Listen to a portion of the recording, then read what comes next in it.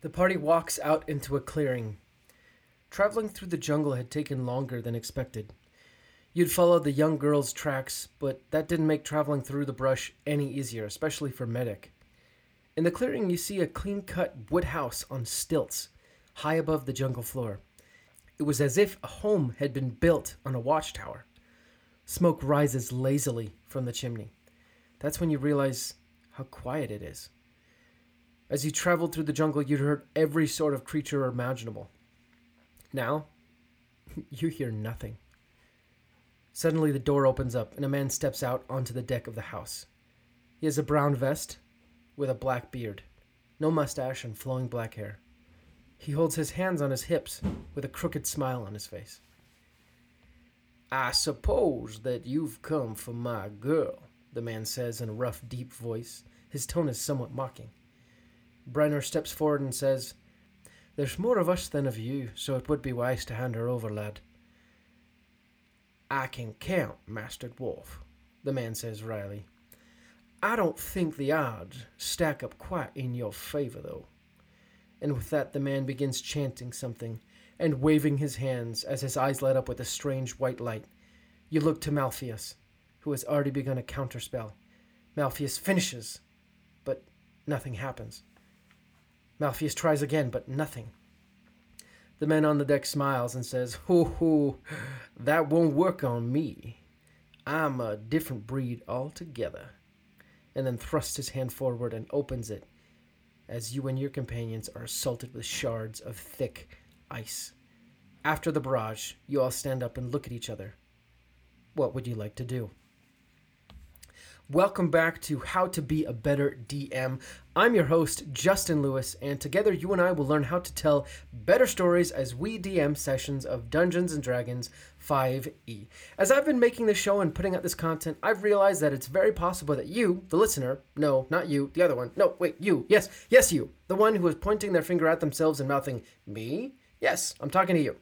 You might not be a DM just yet, but you're interested in becoming one. You have one question on your mind. Am I ready to try being a DM? Well, mister, I'm here to tell you yes. Well, mostly yes. I guess the answer is it depends. Number one, you gotta have a desire to try. The first and most important thing you need in order to be ready to try being a dungeon master is simply the desire, nay, the interest in being a dungeon master. Everything else can be developed and acquired. If you don't want to be a DM, then doing it for more than a one-shot will probably be very difficult, nay, impossible. If you're listening to this episode and your friend is pressuring you to try being a DM, but you have no real curiosity or interest in doing it, then don't do it.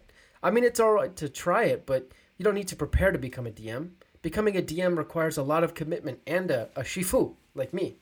But seriously, if you don't really care, then don't do it. Number two, though, in order to be a DM, you gotta explain the rules to someone who's never played. That's something I would recommend. Go find someone who's never played D&D but is open to the idea. If they aren't open, they're likely not going to care about you explaining the rules, so you're just going to waste your time. Find this neophyte to the D&D ways and sit them down and explain how you play. Don't go too in-depth, but just enough to wet their whistle. If the very idea of that scares the living daylight out of you, then you probably got to do some reading, my friend. Essentially, this practice is just kind of a gut check to make sure that you're ready to start explaining some of the rules to people who don't know them. Hello, this is Tanner, and I wanted to introduce you to the character I'm playing for our live play D&D campaign on the Pact and Boon podcast.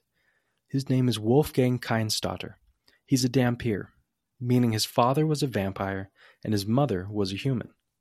He was raised in a noble family of vampires that specializes in providing mercenaries for both nobles and criminals, which is where he learned his skills to become a ranger.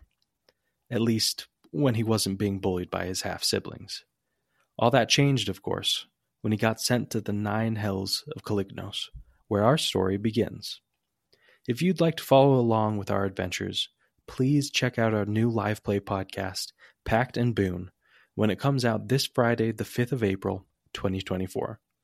Go to sessionzerostudios.com/PactNBoon to get more info. We are so excited to share our adventures with you. Number 3, you have a good idea.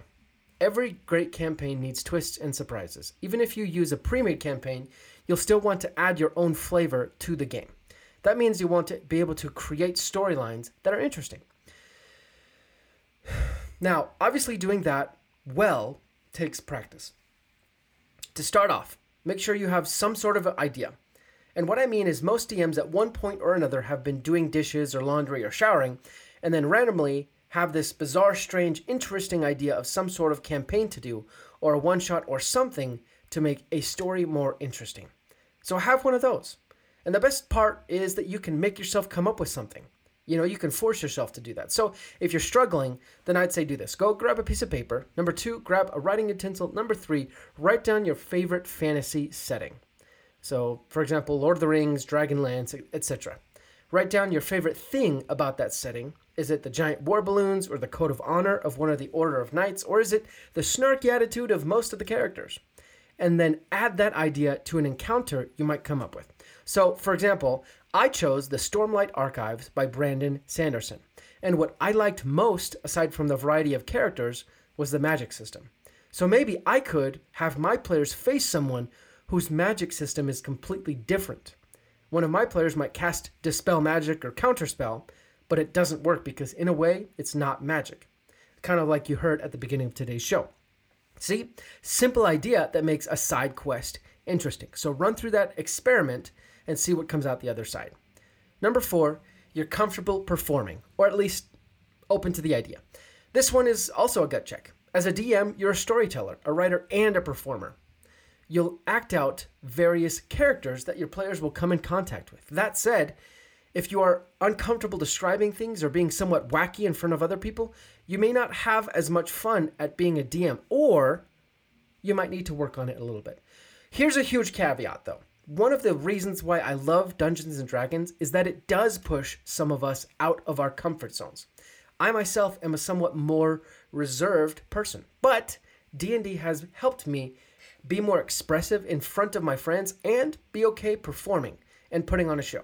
I also think being a DM is a great way to help yourself get over having trouble with public speaking. It's a wonderful way to push yourself past your limits and have fun with friends at the same time. So if you aren't perfectly comfortable performing in front of others, that's okay. I'd say just practice until you get that. You may be asking yourself, how do I get more out of How to Be a Better DM? You probably want even more tips, more entertainment, or perhaps just exclusive access to a secret society of people bent on ruling the world. Well, we don't actually have desires to rule the world, but it does sound like what you want and what you need is to join our Patreon. You'll get access to our private Discord, which will give you direct access to all the hosts of this show, as well as our other Dungeon Masters who are just like you. You'll also be able to make fan requests for How to Be a Better DM. And lastly, you just help support the show so we can give you ever better content. If you want to join the Patreon, go to sessionzerostudios.com/startadventure and join our Patreon today.